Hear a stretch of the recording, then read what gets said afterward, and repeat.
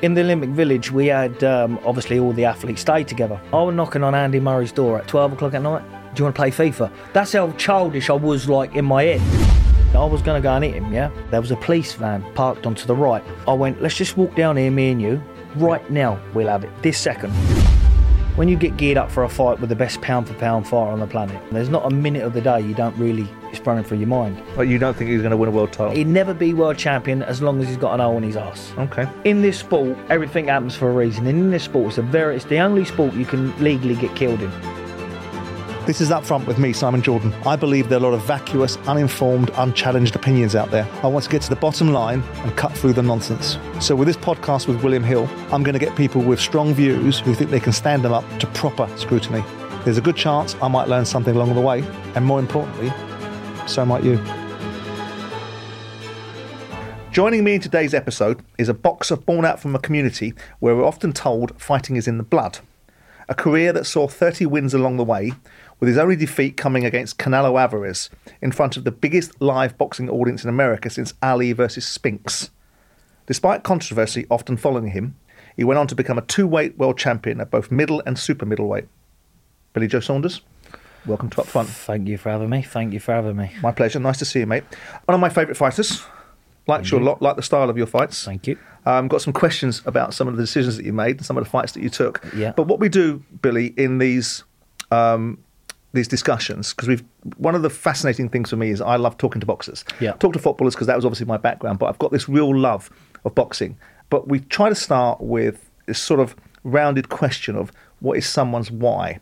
You come from a community, a travelling community, which seems to have, by reference, fighting in its blood. Yeah. Walk me through your journey into becoming a fighter and the journey that you went on. Well, it's going back when I was 5 years old. Obviously, you've probably heard of Dow Farm. Mm-hmm. I used to live on Dow Farm when I was 5 years old. Being brought up in the gypsy community, it's not for everybody because, you know, you get these young kids now, if they come running in crying to the mum and dad, they've just been beaten up, the mum and dad's out looking weird, get turned around, chucked back out the door, go and deal with it then.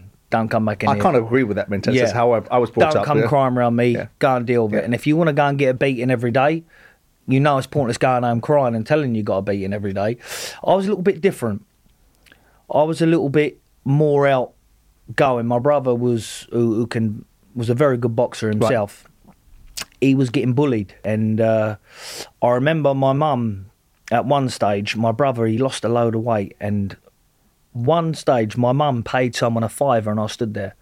And she went, I'll give you £5 if you go in there, pull my son out and beat him up. Right. This is what she said about my brother. And I'm listening to my mum say this to this person. He was a bit older than me at the time.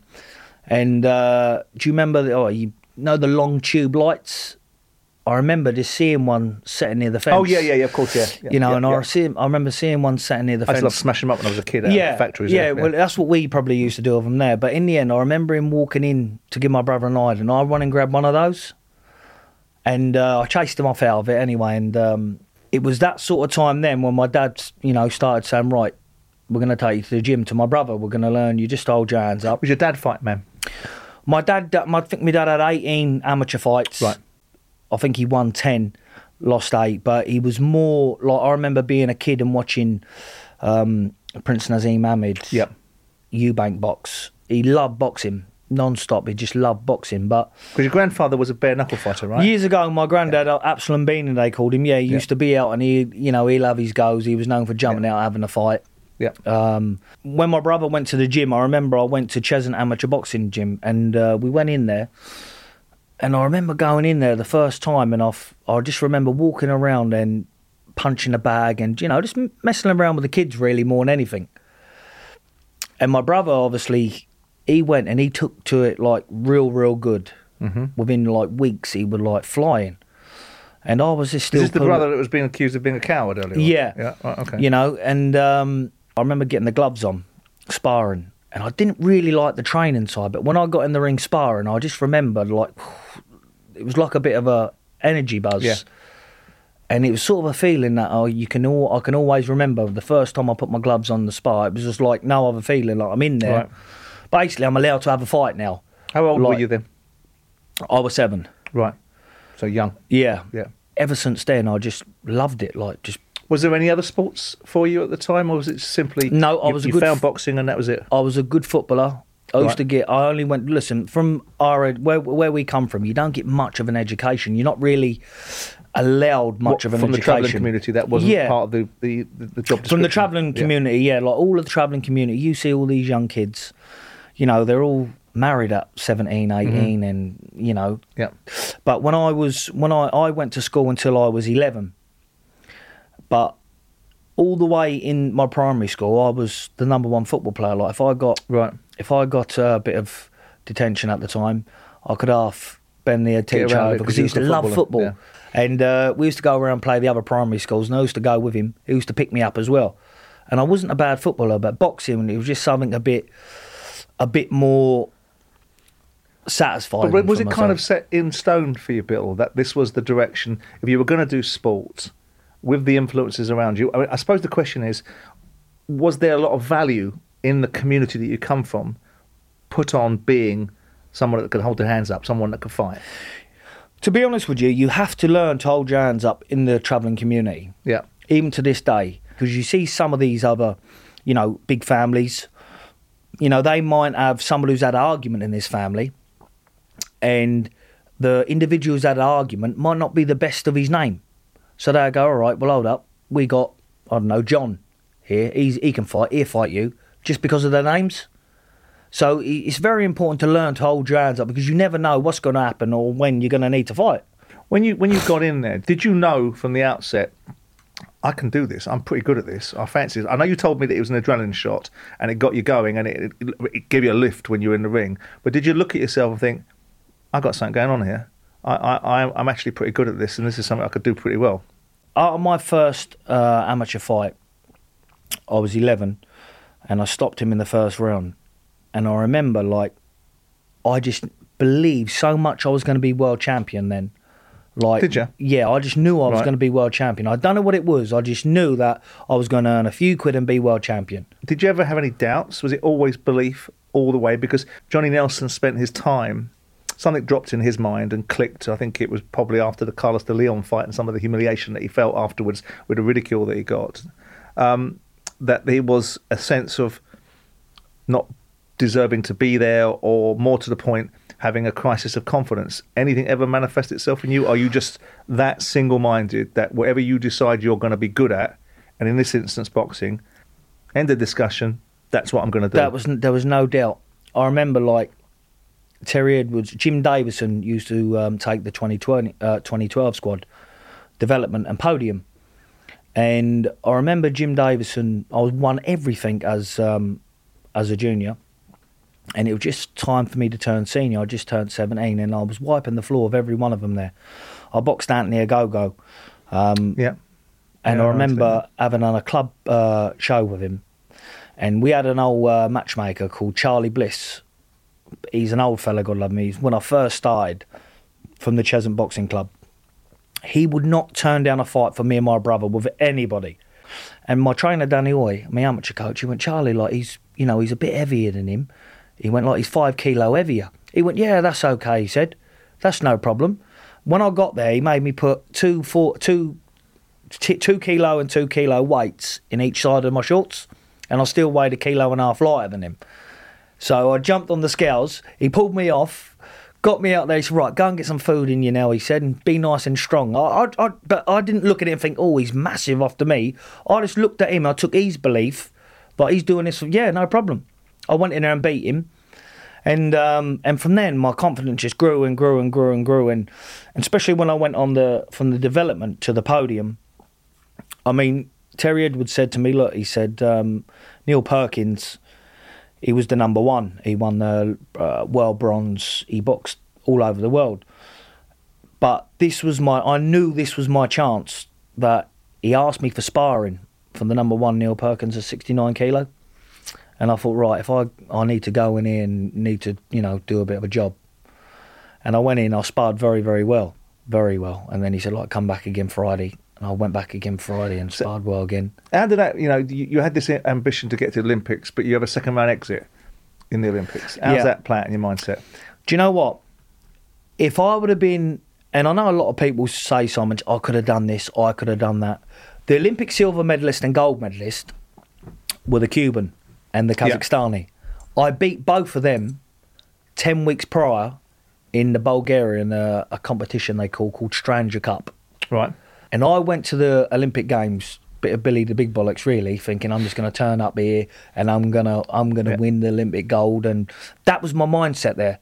I was too confident, and I was thinking I've just got to turn up here, and I beat the Cuban already, and I've beat the Kazakhstani. I'm just gonna, I remember, this is how immature I was. In the Olympic Village, we had obviously all the athletes stay together. There were Andy Murray in there and his brother. And I was knocking on Andy Murray's door at 12 o'clock at night. Do you want to play FIFA?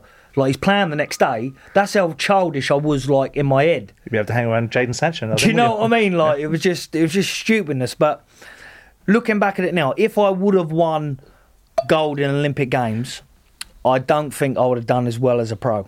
Are the coaches saying to you, hang on, Bill, get your mind right, get your focus right?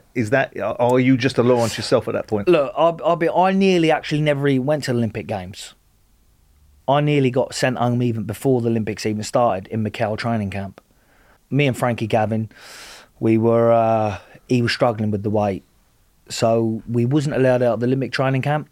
And me and Frankie decided to steal 2 jet skis right outside the hotel, and then we thought these people were looking at us and like chasing us. So then me and him's doing moonies to them going across the sea, and it happens to be the Sun newspaper and someone else. So they identified it was me and him, and then he came into the room and went, look, the head coach come in and said, look, Billy Joe, they're sending you home. You're not going to the Olympics, you're not representing the country. And I'm thinking, well, what have I done? Like, I didn't realise. As you can tell, some of the things I've done is very stupid, what we'll probably get onto. Yeah. And being young, I don't know if it was lack of education, a bit hyperactive. I don't know what was in my mind at the time. But when they said I was going home from the Olympics, I thought, oh, shit. Like, fucked it all, eh? Yeah. And then it hit home. And then Frankie Gavin, to be fair, couldn't make the weight. And he went, look, I'll take the strain here. I can't make the weight anyway. You carry on. So I'll never forget him for that. But that was the story of the Olympic Games. But when you knocked on his door, did Andy Murray open it? He just told me, like, fuck off, really, yeah. Do you know what I mean? Yeah, it was more or less along them lines. I can't remember what was said, but it was like, what you doing? Bam, door shut. So you come out, you turn pro, and you have a successful start to your pro career, and you go on about a 21-fight winning spree. You beat Nick Blackwell and a bunch of other people to get to the British and Commonwealth titles. Yep.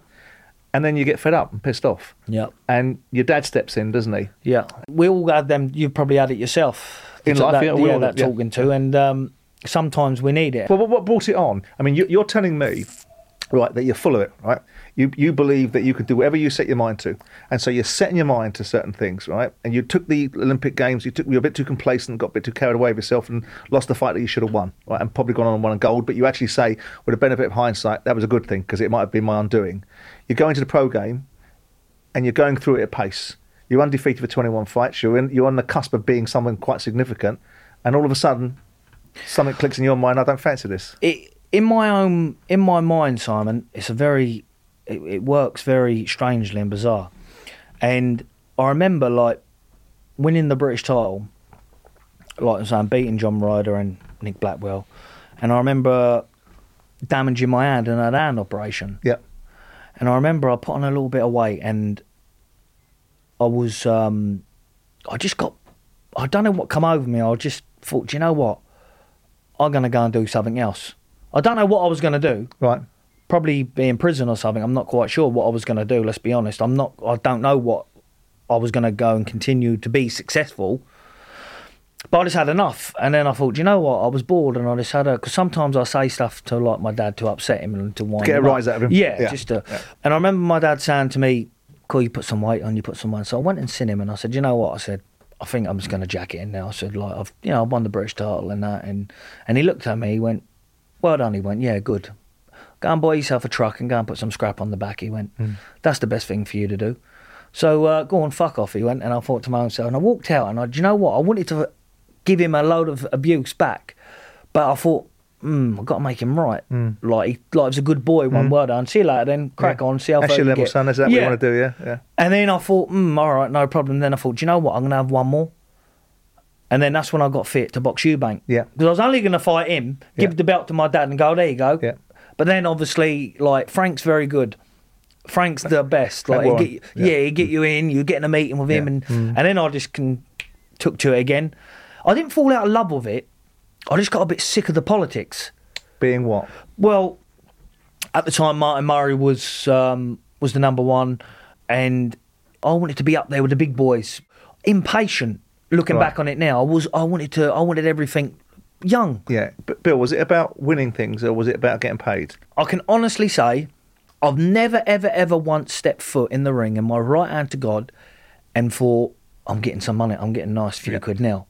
It's never entered my mind. Obviously, after when you box and you got, course. you know, and then it's part of it. Yeah, then you know, but I've never thought, I'm boxing. It's not your main motivator. Yeah, it's never it comes been. with the territory. If you're good, you get paid, right? Yeah, and it's never ever been. That's never entered my mind. Thinking, I'm getting this much money. Obviously, in negotiations, you leave it with lawyers and your team to get the maximise what you can get. And that's this business. But it's prize fighting. There's no implied criticism. I'm just trying to understand because I've always believed, and with the footballers that I had at times, I used to say to them, be good at what you do and the money will follow. Yeah. If you're good at... I've not met a successful pauper. Yeah. You're going to make dough. You're going to be successful and you're going to get paid, but be good at what you do first. So I was just trying to establish in your mind's eye, some people fight simply for the motivation of the financial gain. Some people play football for the financial gain. Other people do it because they want to be really good, better than the other fella, and get something from it that's different than just the rewards that will come anyway. Yeah. And at the time, there were Frankie Gavin, James DeGale and me turning over a Frank. And I think we all... Like, Junkie was a bit about the money and he was, I got this much, you got that much. And, like... But he did well, though, James did. He did very well. And he's a lovely fellow, Chunky is. And Frankie Gavin. I remember thinking I was always playing catch-up. Not in money, in performances. I watched them fight and I think, right, I want to steal the show here. And we probably all bounced off each other for that when we was all on the same show. So it all kept us on our toes. And probably that manifested in my head. And I just had that all the way through my career. I got a box well with. And so you brought him up. So I'm going to bring him up now because I was going to anyway. Eubank. And obviously there was a bit of rancor and a bit of toing and froing between you and him. I think he thinks he won that fight. Yeah. What's your take on him? When Eubank first got into the sport, turned pro, I'm not sure if it could have been Twitter. I tweeted him when he first turned over. I tweeted him just a silly little message. Yeah. Just a silly little message because obviously I knew that he's dad and I knew that obviously like he's going to, he'll carry some weight for a fight. A diggy message? Yeah, just a little diggy one. And I remember I boxed in Manchester and I see him out. I was with 3 or 4 of my mates. He was with 4 or 5 of his mates. And we bumped into each other. And we started having an argument. And I says to him, and if he's watching, he can state if I'm a liar, but there was plenty of people in there that knows. And he was like calling names. So I went to go in. I was going to go and hit him, yeah? Yeah. And I said, right, the best thing is to do, I said, there was a police van parked onto the right. I went, let's just walk down here, me and you. It hasn't got to be all of us, and me and you, and we'll do it now. Right now, we'll have it. This second.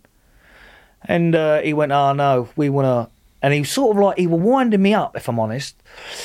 And I remember one of his...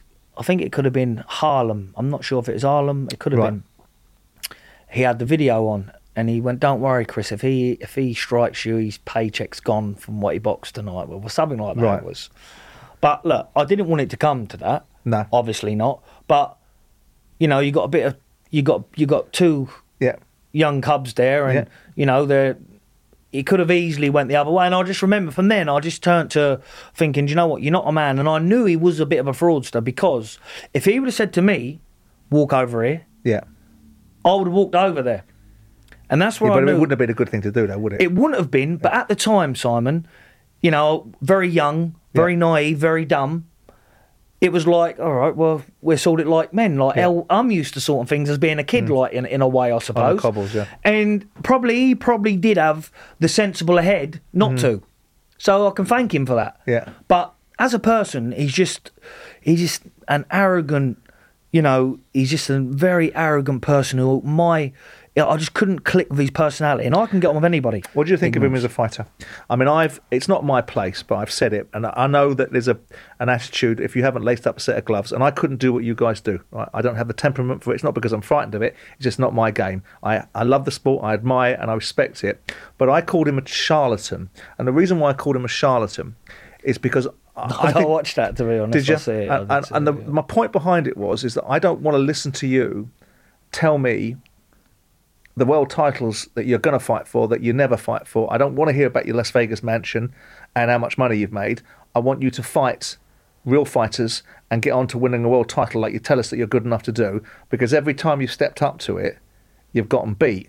Joe Saunders beat you, George Groves beat you, and you fought Junkie, you fought James DeGale when James DeGale was all done. Well, I've said it from day one. He will never be world champion. Is that because you don't like him? No. Or is that because you don't think he's got the capability? I'll tell you the reason why, Simon, because I've been in the ring with him. Yeah. That's the reason why. I know the difference between like your David Lemieux, why I can see why they were world champion, your Andy Lees, why they were world champion, even John Ryder. Yeah.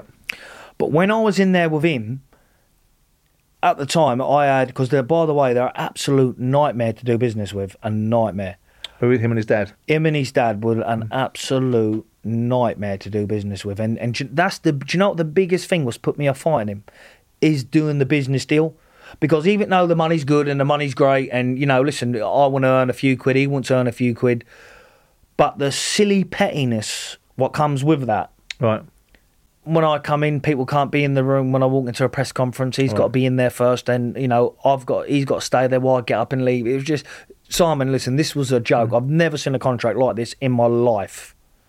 I think he's okay. He'll never be world champion. My initial thought of the first fight with Liam Smith is that Liam was on the ball. My honest opinion, I like Liam and I like all the Smiths. I think Smith got a few quid. He got a little bit comfortable. And he chucked himself in the deep end when he shouldn't have done that. And when I say chuck yourself in the deep end, I don't mean in the fight. I mean on the second fight. I've had 2 years off. Yeah. I can't expect to get in the ring probably right this second now with, let's pick up with even Eubank, let's say, because I want to give myself a fair chance and a fair advantage. Yeah. So I know my body and I know what I need to do to get it right. My opinion has changed of Eubank a little bit. I've been quite harsh, insofar as my opinion is relevant, I've been quite harsh on the fact that I think he's a charlatan. I think he's a little bit of a all flash for cash merchant. Yeah. But I also think he is very charismatic. He's a brilliant speaker.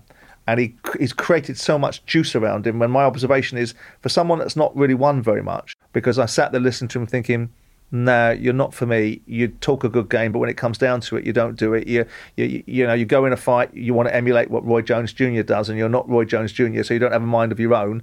You've got that Eubank sort of attitude and arrogance. And I don't know if it's arrogance, but there's a feeling of extreme belief. Yeah. But I've changed my attitude towards him a little bit. Are you still in the space where you're not having him at all? Look, me and him will never be friends, let's say. We'd never celebrate, anything together. But what I will say is he knows how to sell himself. Yeah.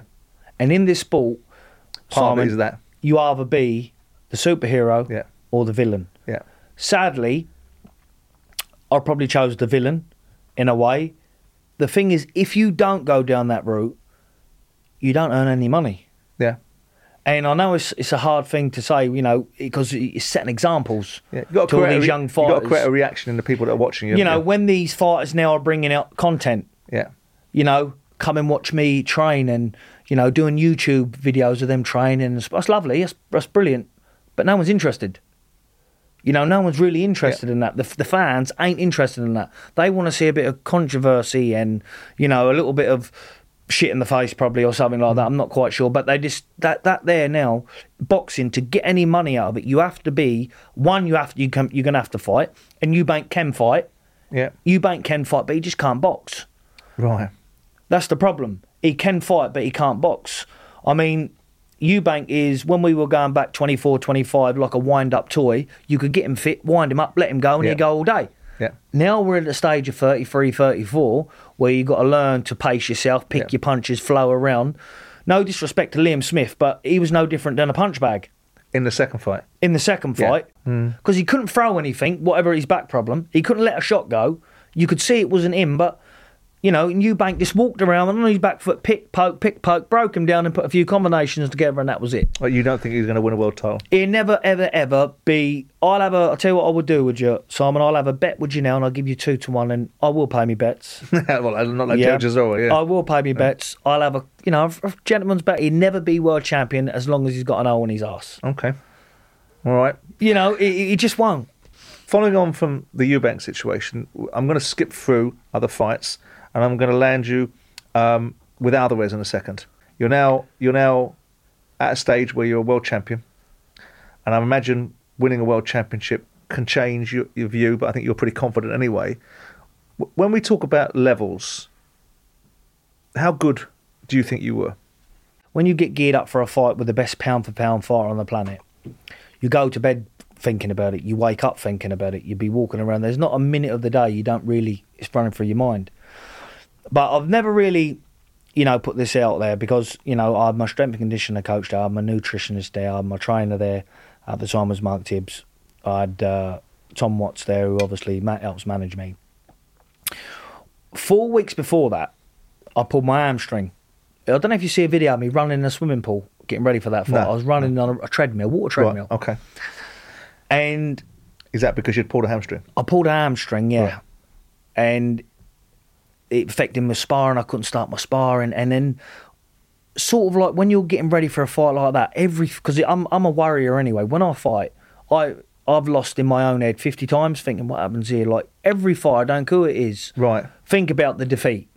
Do you? Every fighter thinks about the defeat. So the last thing you want to do, I don't care, all these fighters come in and go, oh, yeah, I don't ever think. They're lying in their room and they're thinking, I could get beat here. I don't want to lose this. I'll give anything now. I've actually got on a plane before, and I remember before the plane taking off, and I prayed to God, and it was a bit selfish to do, God, if I'm going to lose this fight, let this plane crash. But that's the sort of difference between winning and losing means at that level. Yeah. Life or death. But it's a strange mindset to have, because Frocci said that when he started as a fighter, and he went for a period of time being a decent amateur, that he was terrified of embarrassing himself. And then once he got past that, he used to say that he was in a dressing room and he wanted to get out there and wanted to be somewhere else because he was worried about the consequences of losing and embarrassing himself. But once he got into a situation where he established what he was, he believed he could win every single fight and never even priced into his thinking that he was going to lose anything. Believe, of course you do. You believe in everything. Every fight I've gone into, I went in believing I can win. But so why are you thinking about... what was the driver then to you thinking about losing then? Because that always goes through every fighter's mind. Because I'll tell you the reason why, Simon, not only that as well. When you go into a fight, you can be from the touching of the stars and, getting a nice few quid as well, because it comes with the job. Yeah. But when somebody loses, it's like they're forgot about. Yeah, no, I can see that. It's like you're forgot about completely until they need you again or something pops along like that. So that's the way of my... And every fight I've had, like friends, I've had and these fighters now, even Tyson Fury, when you have a chat to him, it's... When you have a chat to them, that always goes through their mind. What happens now, like, if I lose? So you're sort of, in a way, putting a barrier up to scare yourself not to lose, if you know where I'm coming from. It's just some people may manifest it in a different way, but that's the way I put it in my head. Right, what if I lose here? This is not going to be good. Like, I'll come to a stage, and the worst bits was when you were fighting for the Commonwealth, European, British. Yeah. Because when you lose at that level... Yeah, you've got nowhere else to go, have you? It's very tough to come back to make anything. And I say, even the fighters I look at now, I say, look, I'm not putting no pressure on you, I'm just telling you the truth. If you lose, and anyone can get beat, it's a hard road back. And it is. I've seen fighters. Look at John Ryder. He's a world-class fighter, but he got beat at them stages. Look how long it took him just to get, back seen as a world opponent. Fighting Alvarez, all that goes with him and the reputation. He'd been in with 7 other British fighters, whether it's Rocky Felding, whether it's Callum Smith, whether it's whoever else that's been in with him, Matthew Hatton, and on and on we go. 7 British fighters went before you, and each one of them has been sent back. Did any of that price into your thinking? Because I listened to you, and I was in the camp. I thought you could win this fight. I quite fancied you. I thought it was a difficult one for you, but I felt that there was a chance that you could go and do what you needed to do, because I think you had quick feet, and I think he doesn't like that. And I felt that if you could get yourself into the fight, there'd be an opportunity for you. But for you going into that fight, you walk into an environment, there's 73,000 fans. This is the biggest. I think there were more. Was there more? Well, they recorded it as 73, but let's just say it was big, right? But it was the biggest audience in American boxing history since, as I said in the opening, Ali fights Leon Spinks. It's a crowd that's completely partisan against a champion that people now believe is unbeatable.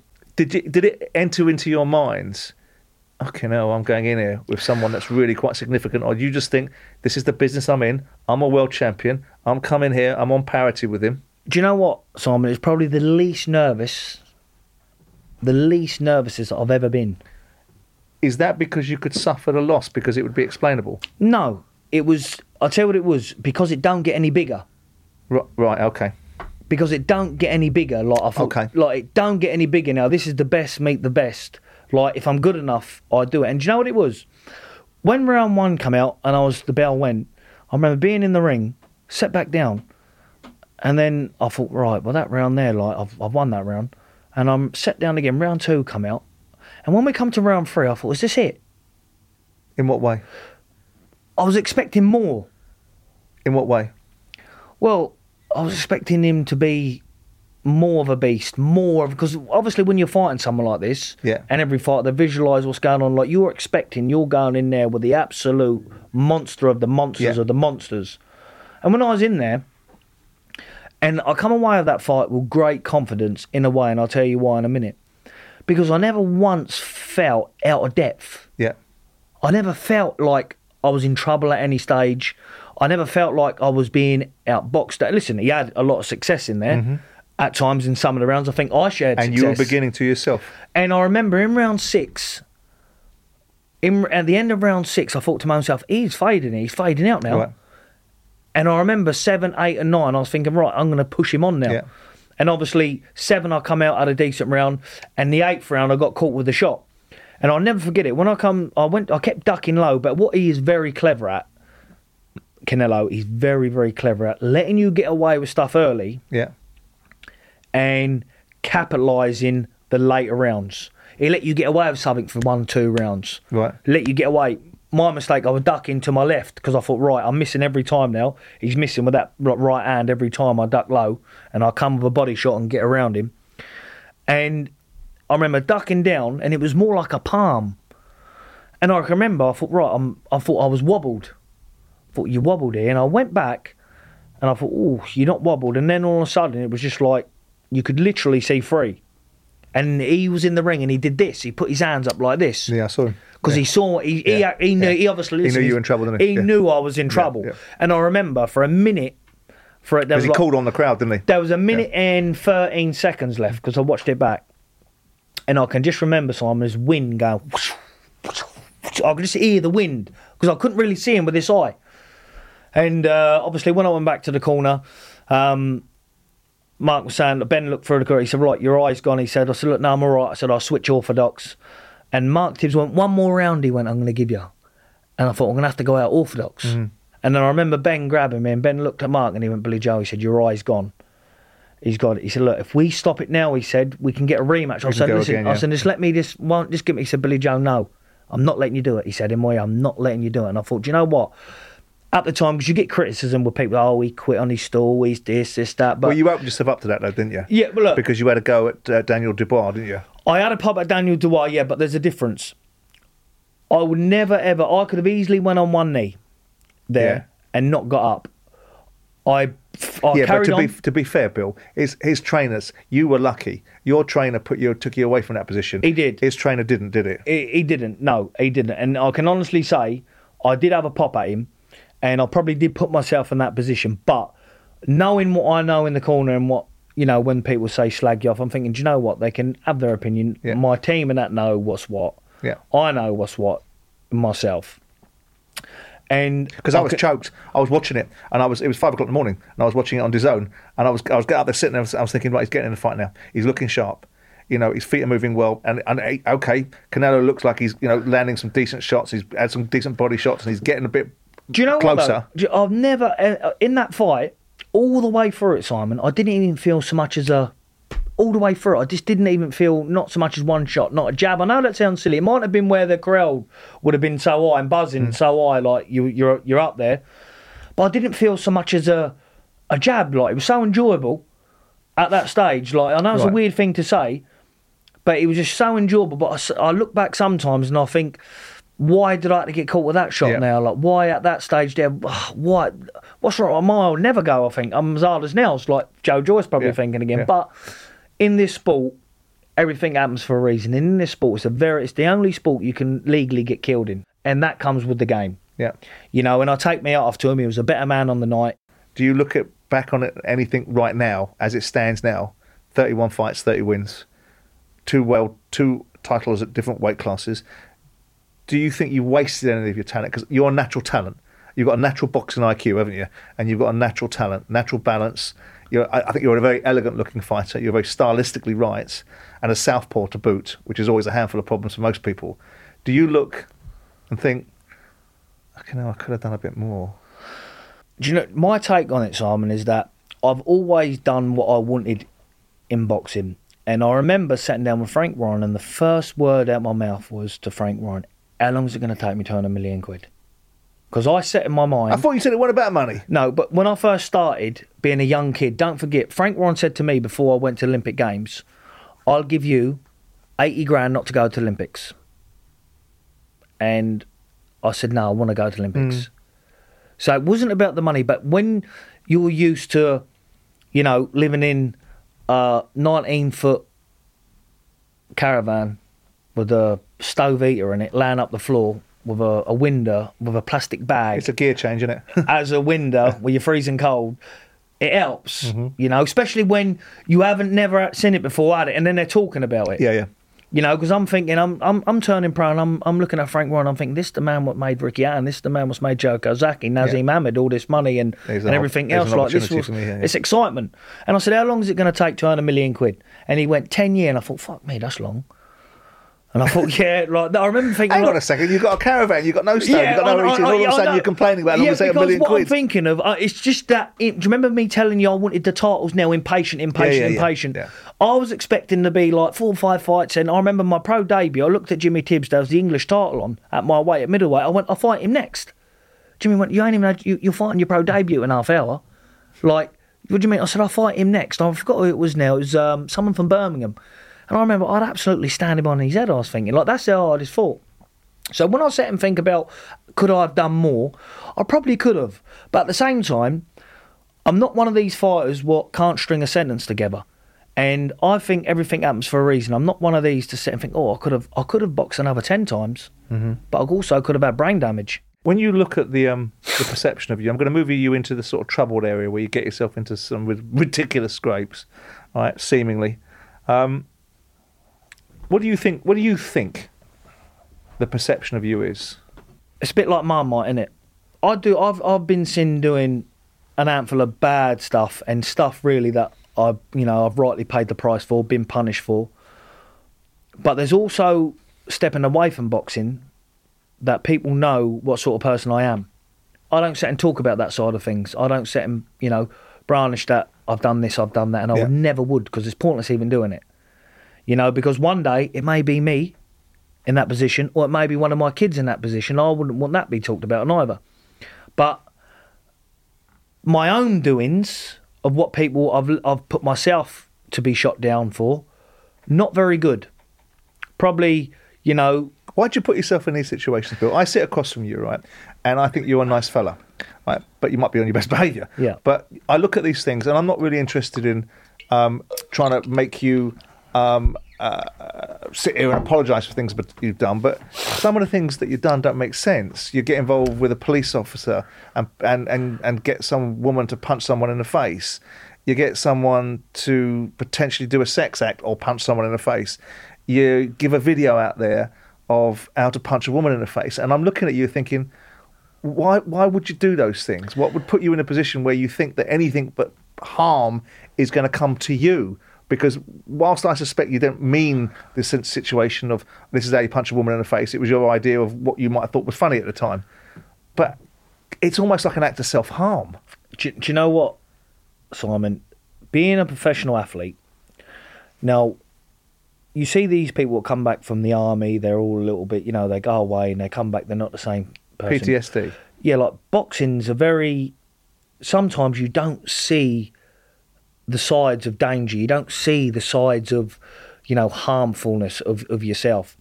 And you're thinking, all right, as long as no one ain't getting killed here or hurt here, we'll have a laugh and go. But being young and dumb is probably the best thing that's ever happened to me. Because, my granddad said to me once, when, certain things has gone on, he said, look, if you're not young and dumb, you'll never be old and wise. And it sort of hit home a bit because, looking back on the stuff I've done now, for me kids, I've got one son who's 16. I've got all my sons now, they've got all these phones and YouTubes. It's embarrassing. Because they can see it. It's embarrassing. Yeah. And listen, people have rubbers on the end of pencils to erase stuff. Yeah. But in the digital age, you can't. And you can't. Yeah. And I look back at it and I think, do you know what? Looking back at it now, it's cringy. You look at it and you think, I can't even tell you what was going through my brain.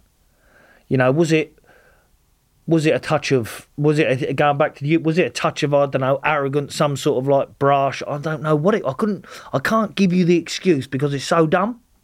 But do you now look at it, because I don't want to dwell on it, because it has to come with a territory with you. If I don't ask you these questions, of people and I go, why don't you ask him these questions? But you know what the weird thing is? That people probably know me more for doing stupid things like that. Yeah.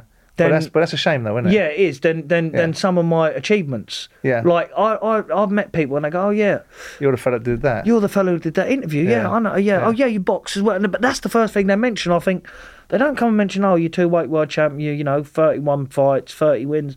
They've mentioned that, and then when you drive and you're just sitting quiet and you think about it, it's not very good, and it's something I can't arrange. But the only thing is, I can put it down to, I've never been diagnosed with anything in my life like with ADHD or anything like that. I've sometimes my mind just goes blank, and it's just I don't know what it was. It was just young. I can only put it down as immature, bad behaviour, disgusting behaviour, to be honest. Because for what.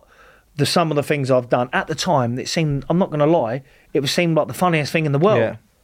It seemed like there was the funniest thing in the world. So did it come from a position of piss-taking rather than malice? I think what it was a group of young men together in a few bits and places, all having a laugh, dumb young thinking, and probably piss-taking. Yeah. Probably just completely But it's not only piss-taking, it's going to the next... It's best piss-taking, having a laugh and a joke. I know what it is. And then there's, and to put it out on video, I don't know what it was. I couldn't tell you now. Yeah. When I look back on it, listen, my son's got to watch that. Do you know what I mean? He's 16. Do you think now, that stage of that judge, because you said it was banter, right? But do you look at it now and go, that was stupid of me, that's not happening again, that stage in my life, I'm an older, wiser, more sensible person...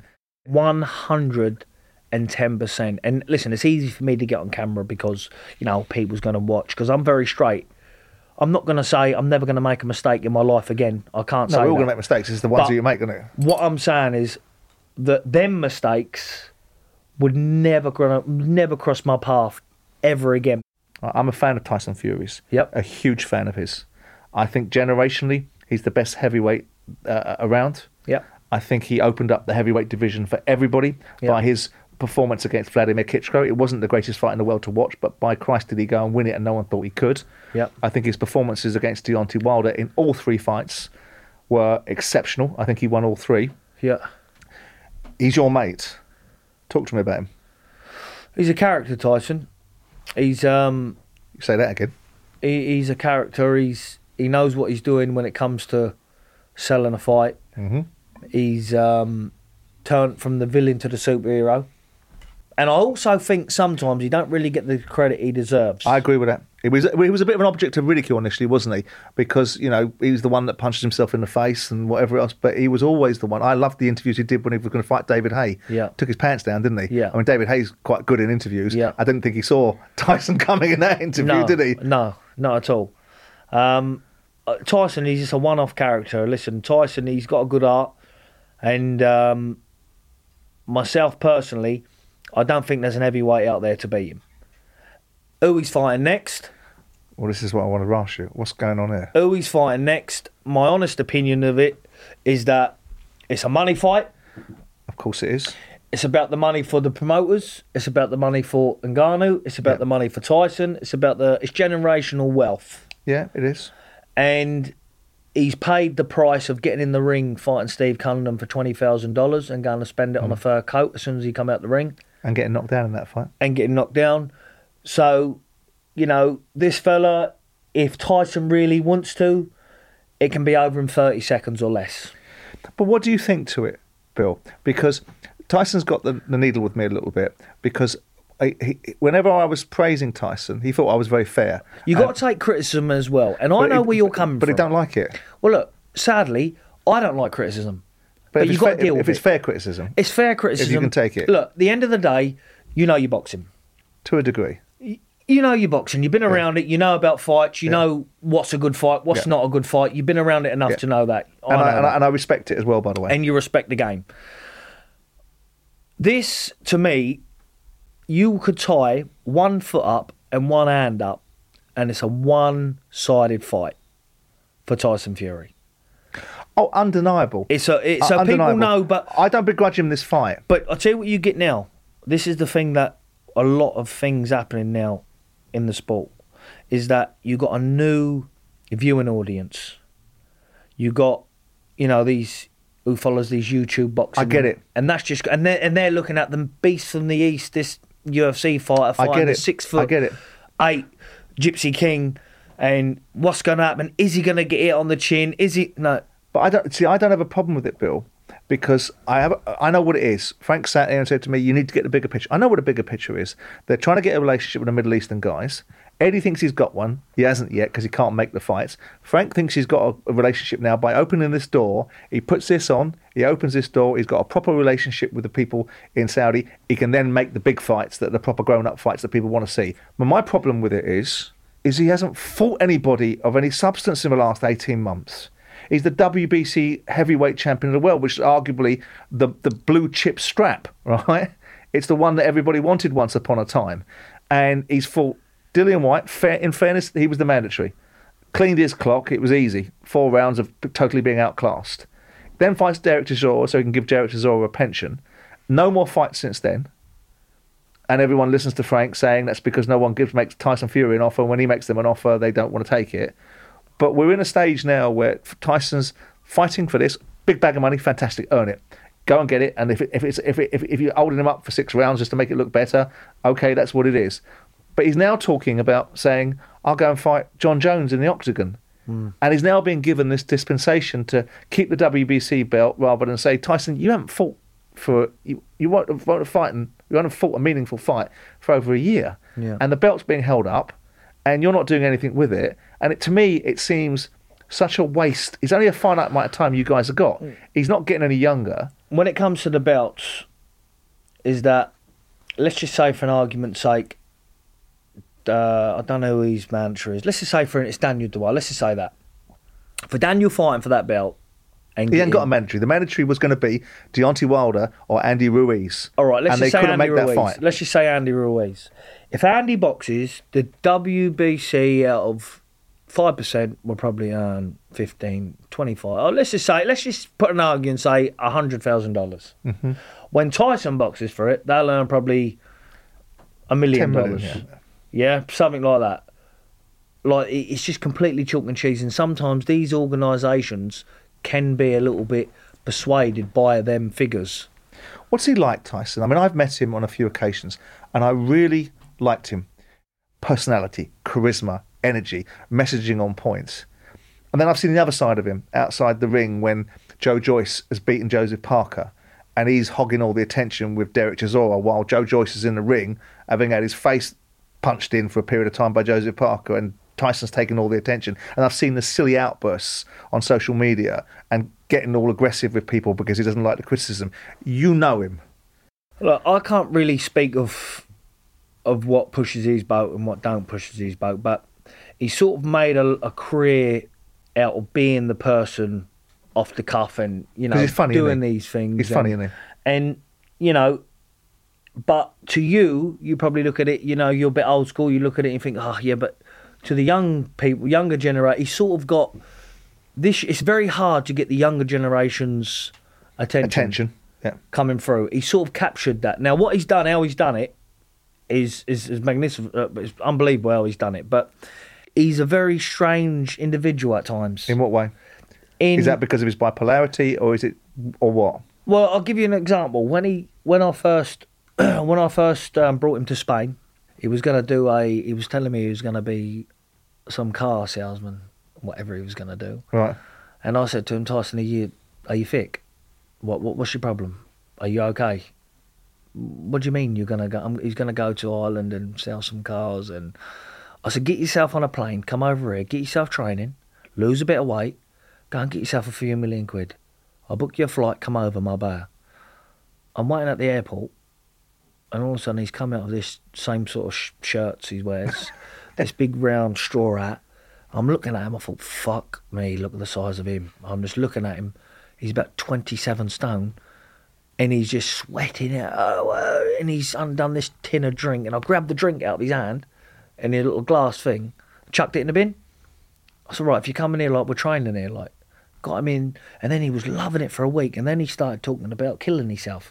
And I remember saying to him, Tyson, your son, like, your kids are You've got more value in life than this, yeah. Like, can you imagine, like, your kids looking back now? And I remember the conversation having with him, sitting in the front room. And I'm not saying it was because of me or he took notice of me, but I get up, I said, look, we'll get up in the morning, we'll go for a run. But give it a day or so, you'll be all right. And then he was walking first of all. He'd try a little run and he'd walk. Then he done his interview with Gareth Davis, the first interview he'd done. Then he just manifested into a training freak and just loved his training every day. And he had to fly home for a week. He'd come back out with his training again, and he just cracked on. Is he a decent man? He is a decent man, yeah. There's no harm in him. Everyone's got their ways. Like, we're all different, yeah. Yeah, everyone's got their ways, but there's no harm in him. Like, there ain't no harm in him. Do you think he will fight all those that he needs to fight to cement his legacy? No matter what he says and what he don't say, and the shit he put out, he doesn't need to. He does that for a reaction. He doesn't need to, yeah. And when he says he doesn't need to, I ain't got to fight this one. He does that for a reaction. Okay, so you trust me, he'll fight Joshua, he'll fight Usyk, he'll fight whoever there is need to fight. But I will gamble them two fighters, Joshua and Usyk, will 1,000,000% happen. And the outcomes? I think Usyk calls any heavyweight and any fighter on the planet serious problems. But Tyson Fury, you know, he's got the key to his lock. He's a different level. I think Tyson will ragdoll him, quite frankly. It won't be a one-sided beatdown. Do you not think? It won't be a one-sided beatdown. Not for at least to 6 rounds is out the way. Then maybe so. But for 6 rounds, Usyk is a dodgy customer. And I've told Tyson this. Do you know that the first fight he made of Wilder, I was in training in Sheffield, and he rang me up. He said, right, they've offered me Wilder. What do you reckon? What do you reckon? He said, be honest. I said, do you want me to tell you the truth? He went, yeah. I went, if you don't let him hit you, you will beat him all day long. Box his ears off. All you got to do is be fit, box, and you beat him easy. Do you reckon? He said. I said, I don't reckon, I know. And he can call me a liar and come out and say, oh, yeah, he's lying. This is dead the words I said to him. I said, but you don't want to be taking none of them shots. Get fit, don't get it, you win easy. Take it. And he took it and he done it. And so you think he beats Usyk? Do you think he beats Anthony? I think he beats Anthony. Do you know what? I really, really rate Anthony Joshua. Yeah. I remember watching him. He watched me win the Southern Area title, and I boxed. I was talking to him after I boxed. But he lets himself down. Do you think he's done, Bill? Because I speak to a lot of the fighters, and they all say, Barry McGuigan said it, was saying, a fighter knows something about another fighter. They know when a fighter, that light's gone out in their eyes, where they don't want to put themselves in the way of jeopardy, and they've gone away from the what it takes to win a fight. And he said, I look at Anthony Joshua and I think, no, he don't want to get hurt. He wants to stay out of range, and the very things that put him in a position he's not prepared to do anymore. I would love him to prove me wrong, but I think the same. Yeah. And I'm not saying he can't come back from that. difficult place to come back from, though, isn't it? Because once it's gone, isn't it? Do you know what, though? The thing is that I think a fighter knows when that's happened. Look, I'm not coming back. Obviously, look, I'll come back and I'll have a fight and the money comes with it, like we said earlier on. But I'm coming back because I've had the sick of, like, I've got... Is this what I'm going to do for the rest of my life? This is what I'm going to ask you now, because this is the final part now, which is you. And you've talked about Tyson, we've talked about all your experiences, but the final question that I want to ask you is, are you playing hide and seek with everybody? Because are you coming back? Is it something you want to do? Is it something you need to do? Is it something you're going to do? Are you coming back at light heavy? Are you coming back at super middle? What are you going to do, really going to do, Billy? I have to come back. You have to come back? I have to. Well, is that bullshit because you're sitting in front of a TV camera? No. Or is it because I'll be honest. Listen, if it is, you can say, Billy Joe, do you know what? You talked a load of shit. And I want you to say that to me. I have to come back because I've been boxing mentally since I've been 5-year-old. Yeah. Since I've been 5 years old, take away injuries, if I've had a year out the gym or 2 years out the gym because of, for not wanting to do it or something like that, that's a lot. I've been boxing since I've been 5 years old. I needed that break so much. Right. Probably got a bit comfortable with it. A bit too comfortable in a way. Put on a bit of weight. Enjoyed life. Do you know what? I am 34-year-old. I've never been on holiday. Right. I've been all over the world boxing. I've been all over the world training, but I've never actually been on holiday, ever in my life. But wouldn't that make you a bit soft, though? Soft? Yeah. What, going on holiday? No, but the lifestyle. Once you get a few quid, you made a few quid out of the Canelo, proper money out of the Canelo Alvarez fight. You've been out of it for 2.5 years. Getting back in, hard, isn't it? Do you know what? I've never been more determined. I've been going in the gym every single other day and sparring undefeated fighters that have all been up there. 8 rounds, 10 rounds. And I'm thinking, fuck me, like... That's why I took a lot away from the Canelo. I took a lot away from the Canelo fight because I think, do you know what? He's the baddest man on the planet here. And I didn't feel out of comfort. No one really can beat me then, apart from this then. If that's the case, all right, he beat me fair and square, but no one ain't going to beat me. Like, I've been tested. I know that my own self. But I have to do it because people can deteriorate with mental health, with other stuff, and I'm not going to bang on that drum the same as everyone else. Because everybody gets down. Everybody, you can fall into a little bad place. But it's difficult for you guys, isn't it, though? Because once you come out of the sport, people forget you, and life changes. You've walked in front of 75,000 people, or however many it was. Do you know what, though? I'm not really worried about people forgetting me, or anything like that. It's more of a fact of myself. What it means probably to you. saying, have one best performance of your life where, you can show what you have got and then be done with it. When? I'm going to fight in December. Are you? Yep. I'm going to fight in December. Look, I'm not going to say I'm going to come... No, me and Eddie's... we won't have a You're going to go back with Eddie Hearn, are you? Going to go back with Eddie, yep. In what weight class? I'll probably fight at 12.6, 12.5. I'm not going to say I'm going to fight a superstar. Have a little run out. Get the ball rolling. Pick the opponent up and then look for the biggest fights he can bring me. And then see where I'm at. I only want 3 or 4 fights, but I'm looking now to build a career around boxing, because this walking away, look, you know yourself, you're a successful man. You can do all property, you can do this. Yeah, but it doesn't satisfy you, does it? What is, do you know what I mean? Look, no disrespect, you don't need to sit here, you're not doing this for me. Look, do you know what I mean? It's just something was probably keeping you something to do, and you're giving other people opportunity to get somewhere, and I need something to be involved in boxing. It's an hard sport just to forget about and to walk away. I'm not worried about me being known or seen. It's a way of life, isn't it? It's just a way of, it's just my way of life since I've been 5. And it's hard just to walk away now. But so we're definitely going to see you out in December. You are, yeah. 100%. Well, I'm looking forward to it. Billy Joe Saunders. Thank you very much. Thank you for being so upfront with me. Thank you. Pleasure.